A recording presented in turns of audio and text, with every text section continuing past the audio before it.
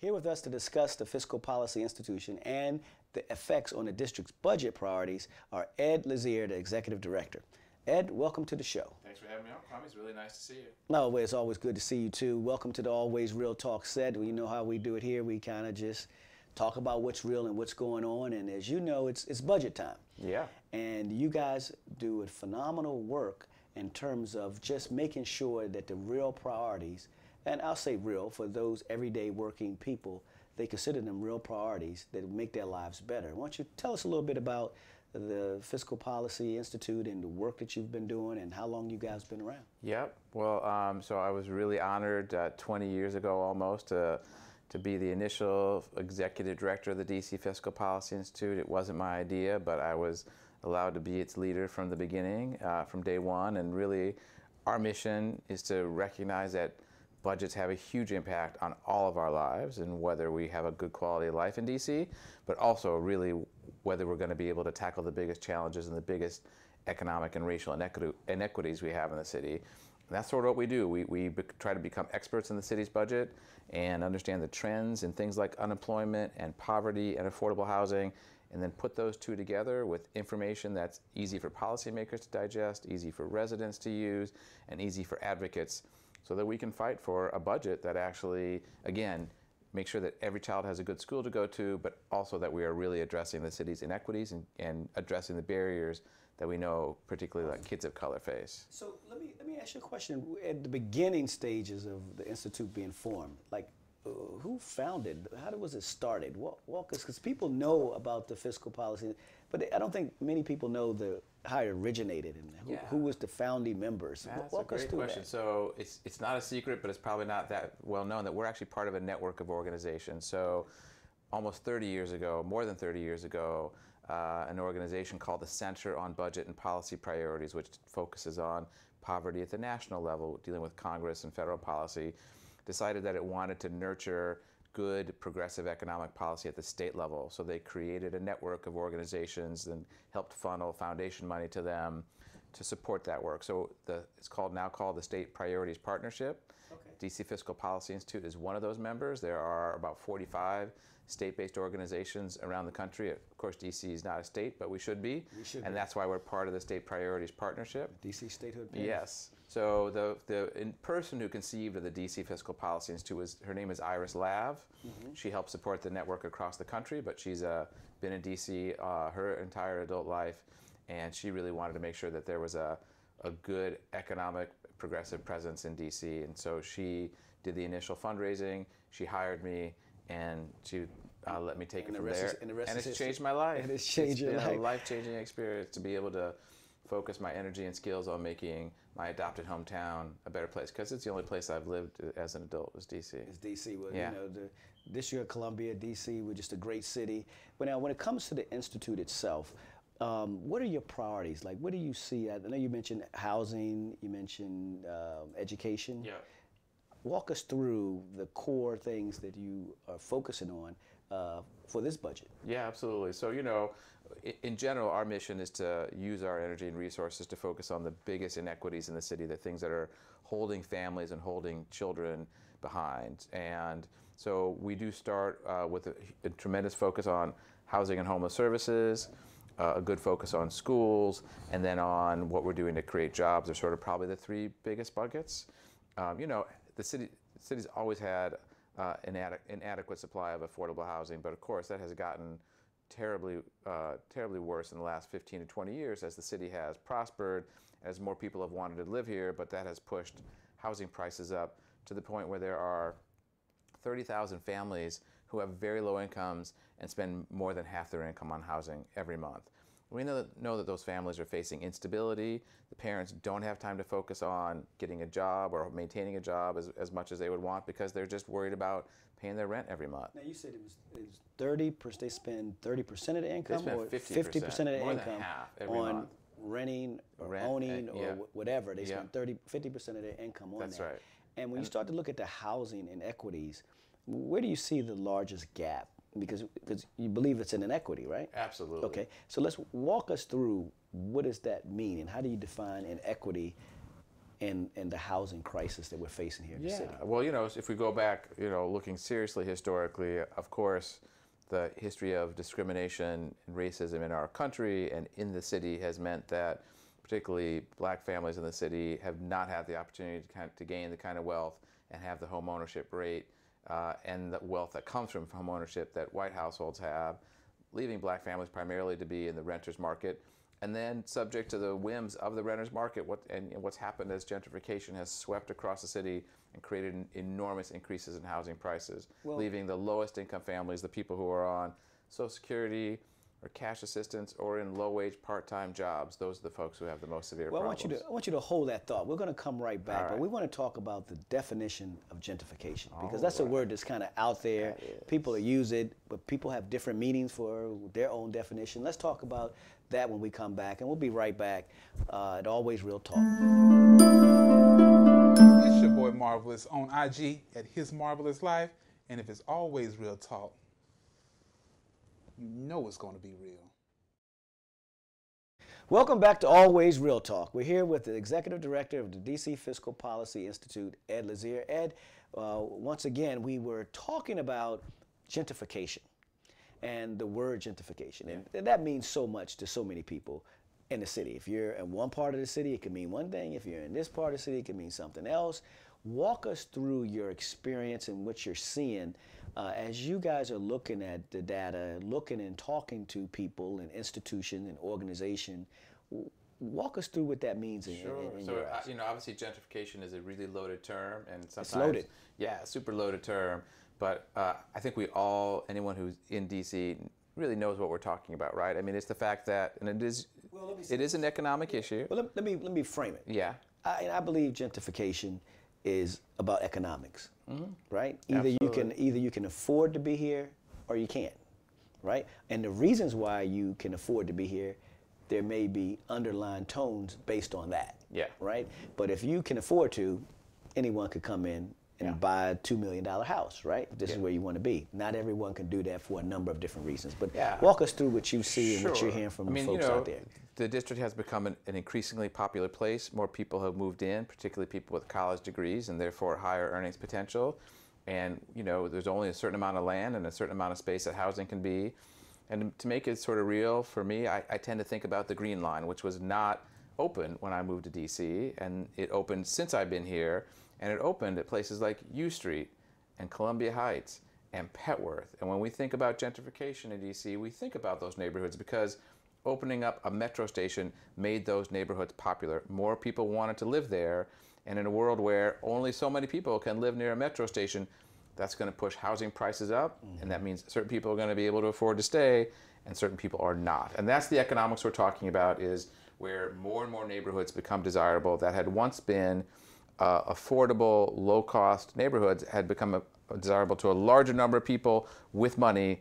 Those folks come in, push housing prices up. Well, let's talk through that, right? Because as you just mentioned, you mentioned Petworth, you mentioned U Street as areas that received the metro, and then people started to revitalize those neighborhoods, and the city has invested an incredible amount of money too in housing over there.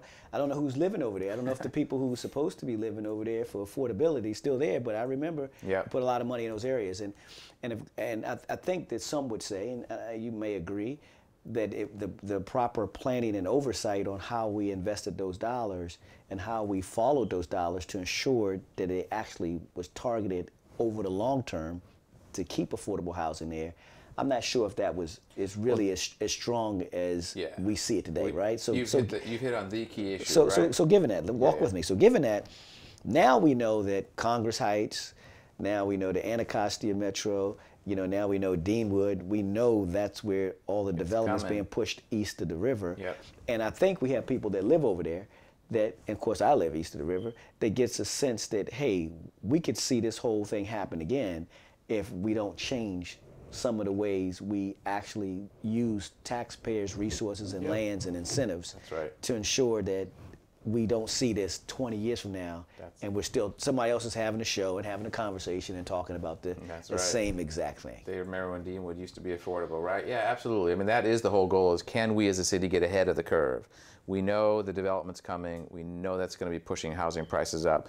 Can we step in, to help people buy their homes, to help people buy their apartment buildings, to have the city buy land that it can then use for permanently affordable housing, so that as the neighborhood changes, there may be new folks coming in, there may be new money coming in, but there's also those long-term residents who have a base of affordable housing that they can call their own, and they can call that community their own, and they know they have security to stay there for a long time. If we had done a better job at U Street and Columbia Heights and Petworth of anticipating what was coming, we'd have a more mixed income, a more diverse community now. But you know, when you mention anticipating, we all anticipated when Columbia Heights was built in Target, and we were going to build condos around there, and we anticipated because there were tax incentives, as you well know. You pay close attention to those that were needed, right? And with those tax incentives, which I support because it was going to change and develop the area that was underdeveloped, right? So anyone living there wants to have the amenities of shopping. I live in a neighborhood and we don't have that, right? So of course I want it, and my neighbors, they want it. The real question is, if we're putting those incentives in place, the question is, what, 10 years ago, 19 years ago, whenever, I can't figure out how long it was ago, are there still affordability in that incentive that we put out? And if the answer is no, then is that really a sham?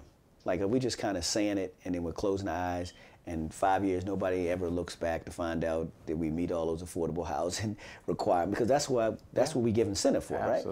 And so when you go back there now, have you guys went back to see if the affordability and the level of affordability is in those areas where we put tax incentives and tax credits? Has anyone ever went back and did that type of research? I don't think they have, although I think even if they had, they would still see that it wasn't quite enough. But I think you're right that, I mean, we all, whether it was specific obligations that weren't met or other factors, just looking at how the neighborhoods have changed, it's something that we all own responsibility for, right? If it's not affordable anymore, if we did not preserve affordable housing, then we, as a city, we all own that responsibility for that. That was the idea, right? And I think that a bill was kind of passed that required the DC auditor to go back and look at those. Have you seen that report? Yeah, I mean, we know that we're not doing a good job of keeping track of. But have you seen? Have they produced a report? Have you seen a report? They're supposed to go to these projects in which we spent taxpayer dollars, incentives, and everyone promised the world, and they're supposed to go back and then verify if we actually met those people still there. Right.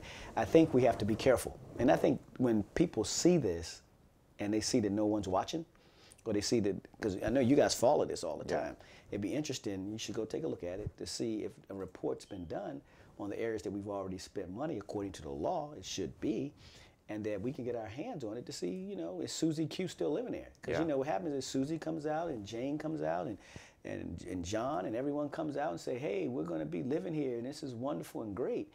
But are they there 12 months after the ribbon cutting? Are they there 18 months after that? And then if they're gone, who is there? And like, who's living there? And if it's not people that meet that requirement, then what you see 10 years is someone saying, hey, this has changed and you guys took this from me. You know, we definitely should see what the auditor's done, and I know they've done some good work, but we actually don't even have to go that far. We can just look at the city's housing trust fund, our main tool to finance building of affordable housing. And under that trust fund, the law says 40% of the housing that's built under the trust fund has to be for our lowest income families. Again, I'm talking about a law that's been set, but we also know that in 4 of the last 5 years, the percentage has been well below that. We haven't even met our own target as set in law. Like, we're not holding ourselves accountable. Even today, even this year, the trust fund's unlikely to meet its target to serve the folks who need the most help. So it's definitely an issue of we pass the laws and then we don't even follow, including checking it to make sure that folks who got the affordable housing were able to stay there. That's what I hear. That's what I hear. I believe it. You know, I hear it here. Of course, we're here on a historic 8th Street, and we hear it all the time. People are concerned that it's not about people coming to Congress Heights. It's not about people coming to Deanwood. It's about, if we're going to give you our land and we're going to give you all these incentives and you're going to promise that these things are going to be affordable. Then 5 years, are they still, 1, affordable, and 2, are some of the people still there, right? Because no one leaves a place in which is a brand new facility next to a metro, and all of a sudden they decide, I just don't want to live here anymore. This is a bad place for me. So it just we'll do that. But we're going to take a break and we'll come back. And when we come back, we'll talk about the 2019 city budget. I know that you have a lot of ideas. The mayor, who's doing a phenomenal job, has laid out, I guess, this citywide budget forms that we should be taking a budget to the residents. And we love to hear from you. We know that you always have an A, B, C, D list. So we'll come back with Ed's A, B, C, D list in just a minute. It's always real talk. Welcome back. We're here talking about the 2019 budget priorities, and we're here with Ed Lazier, who is Executive Director of DC Fiscal Policy Institute. Ed, I know this is an enjoyable moment, enjoyable and painful moment at the same time as we go through the budget process. Is that? When I look at those budget books and those tables and I see the numbers, I know that they're translating into services that make a difference in people's lives. So it means a lot to me, and it's why we fight in the budget process to make sure that every dollar is going to the things that are most important and most needed for DC residents. So you get all geared up? We are all geared up down at that building called the John A. Wilson Building? We testifying a lot, and we're going to the mayor's budget engagement forums. We are training people across the city, including we're having some training coming up. Had one last weekend in Ward 8. We've got one coming up in a couple of weeks in Ward 7. Let's back up and talk about that. Training, what exactly... It's training. What exactly? So if somebody wants to get involved, wants to be trained, how do they do it? Well, we're holding training, so they can check us out at the DC Fiscal Policy Institute, dcfpi.org. But my goal is to give people enough information about the budget so that they feel empowered to be engaged. Give them enough information to be dangerous down at the Wilson Building, so that they can go at a hearing and testify about what they think their community or their family or their children need. And also be able to answer when a policymaker asks questions like, well, where are you going to get that money from? Or how much do you think we need? Like, give them enough information so that they can express their own priorities. So it's not a chance for me to tell them what I care about in the budget. You're just very informative. Budget 101. Here it is. Yeah, here's how it works. And if people have issues, this is how you find it. Make sure you talk to the mayor, make sure you talk to the council, those kind of details. So what are the top 3 items from a budget priority that the fiscal policy is really focused on? Well, I'll tell you our top priorities. We were really happy when Mayor Bowser got elected the first time around, where she made housing and homelessness a major part of her campaign and then followed through on those commitments. And it's true, they're amazing, to put $100 million into the city's housing trust fund, for example. But we also know now that it's just not enough, that the city has become increasingly unaffordable, and we're not keeping up with the loss of units that really low and moderate income families can afford. So first and foremost, we want to see the mayor double her investment. She doubled it when she got into office last time. We want to see her do it again. Well, we have to, I've been around this thing for a long time. Yeah. And people have been talking about their commitment to first of all, the creation of the Affordable Housing Trust Fund, which, you're very familiar with. Back in the day. Just to create it was a fight. Yeah. Then to put some money in it was another fight. And then to fight the money that was in there so somebody didn't take that money was a fight. And I have to give this mayor credit because she got elected. Yeah. And she put her money where her mouth is right away. Yep. And she funded it. And she kept it there. And it wasn't a fight. It wasn't right. you guys going to fight the council to find money to put in it because some money was taken out or it wasn't enough money in it. The money was there. Yeah. Right? And I know that you've said, yes, we need more. Because as times change, needs change. Yeah. The spread of the costs change, right? Yeah. So there's probably, because I remember $100 million, about 5 years ago? Or no, probably 8 or 9 years ago, the goal was to put $100 million That's in. right. And this mayor did that. That's right. Right? Yeah. And then 4 years later, we need more money. But as long as you're talking to people who are saying that I can't afford to stay in D.C. and they're feeling pushed out, that's a sign that we need more, right? Exactly. Yeah. How are we doing with the money we're spending? We're doing a pretty good job, actually. So the housing department in D.C. has gotten much better. They've responded to criticism and hired more staff, and they're doing more oversight, and they're getting more money out the door. So things are positive. It's moving in the right direction. I remember when it wasn't moving. It's moving. Remember? I think you've been around when the money wasn't moving. Yeah, this money's moving. They're doing a good job. The Housing Production Trust Fund, the housing, affordable housing, clearly is one of your priorities. So that's one. Second is we just need to end homelessness. Cities across the country are making the commitment to end chronic homelessness, and we should too. Mayor Bowser has done a lot to create newer, nicer shelters and to move families out of shelter into their own housing. But again, when I walk near my office at Union Station, all I see are people sleeping under blankets or in tents. And that's, again, telling me that we're not doing enough. So that's number 2, is let's make a commitment to what it really takes to end chronic homelessness over 4 years and put us on a path. And I really want to see the mayor, I'd love to see the mayor commit to those things. She said... So when you say commit, like, what do you say, mean by commit? Because commitment is real resources, well, right? We understand Affordable Housing Trust Fund was $100 million. That's so right. Everyone was trying to get to $100 million. The mayor puts $100 million there. Now we're trying to get more money. Yeah. Understand it. Got it. Ending homelessness, we want to do it. We want a commitment to do it. Yeah. But what does that mean from a resources perspective? I mean, we know that we'll need more money to do it, but we also know that it's not out of reach. You know, we just this last year... How much is more money? Right? I mean, just for folks watching. To put us on a 4-year plan, Yeah. this first year we need $30 million. In the scheme of an $8 billion budget, that's hopefully pretty reasonable, right? And how would that $30 million, because I know you, just give me the A's and B's Yeah, of that $30 most of million. that money is going to go to helping folks who've been on the street for the longest amount of time, who are in the worst health, and just putting them in their own apartment with case management services, which we know from our own experience and experience across the country helps people stabilize their lives. It actually saves money because they're not relying on emergency services, they're not calling ambulances or having crises that send them to the emergency room the way they were before. So it's actually fiscally responsible as well as humanely responsible as well to help people put in their housing. Okay, so we got housing, Yeah. we got homelessness, and what's the third? You know, you're not going to be surprised. We need to focus on our schools, right? Okay. So I was honored to serve on a working group that the mayor put together this last year to look at the school funding formula, and we highlighted 3 really important things. One is schools need a solid increase year to year to reflect how much their costs are rising, because we've actually had inconsistent school budgets. They're getting an increase every year now. Not guaranteed.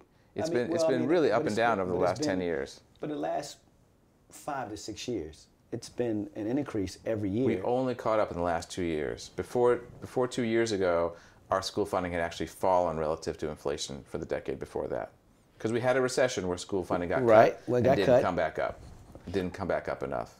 So it wasn't meeting the CPI, is that what That's you're right. saying? It was not meeting our consumer price index. It had fallen below that, which meant if your costs are rising and your money's not rising at the same level, that means you just don't have enough money to keep paying the same number of teachers and counselors. I got it. But over the last 2 years, 2 years we've been catching up. The mayor's budget has been, the CPI has been particularly to fund the school, pretty equal. Is that right? Teacher contract, yeah. So you're looking for, you believe that we should have more than a CPI? Is that what you're saying? We just need to keep it CPI and make sure that we commit to that every single year, so that each year schools know they're going to have at least enough to maintain what they were doing the year before. And we haven't been doing that. In order to do that, it's based on a per pupil formula, though, correct? It's adjusting that per pupil formula. So if you have less students in a school, yeah, then you're going to have less money coming to the school. Not necessarily, because DCPS doesn't necessarily send the money dollar for dollar based on the number of students. But it's you get my point, right? I mean, if you had 300 students and you had 800 students, and now you have 600 students. Yeah, for sure. Well, you're going to need fewer teachers. So the other thing that's been really important, so I was honored to serve on a commission looking at school finance that I think actually you may have commissioned when you were chair of the council, looking at our school finance formula. Yeah. And one of the things that we recommended was creating a part of the school funding that was specifically targeted on students considered at risk. Kids who were in low-income families, kids who were homeless or in foster care, or who had fallen behind their grade level. And the council created that part of the formula, so we're now sending about $2,400 for every at-risk student to their schools. There's 2 problems. One is the study that looked at creating at-risk funding said we need $4,000 per student to really provide the smaller class sizes, the extra counselors, the after-school programming. But that was the initial report said 4,000 was the number we need. But it was 0 at first, right? That's right. Okay, so we went from 0 to 2,400. We have made progress. And this is over the last, 3 to 4 years? It's been 5 years, yeah. 5 years? Yeah. So, 5 years ago, it was 0. Yeah. Today it's 2,400. And now you're just saying, hey, we're seeing that we never got to the 4,000. And we really need to be at the 4,000? Yeah. Well, the other key part of the story is, so we might send $2,400 per student to a high school like Anacostia High School for their at-risk students. But what's happened in the school funding formula is that we've told Anacostia, oh, you have to use your at-risk funding for your librarian while Wilson High School gets a librarian, and they don't have to use their at-risk money for that. So we're actually not even really giving the schools this additional money. We're giving them the money, but telling them they have to spend it on their basic staffing positions, not the kind of supplemental things that would make a difference. And you know, I know that with my son at Wilson and my daughter just graduated, I got it. Well, look, we'd love to have you on. You know, hopefully we'll get you back soon, and we'll talk about, you know, after the budget is submitted. Yeah. And we look forward to having you back. Okay. That sounds good. All right, great. All right. Well, coming up, we'll be talking to celebrity chef Brian Hill.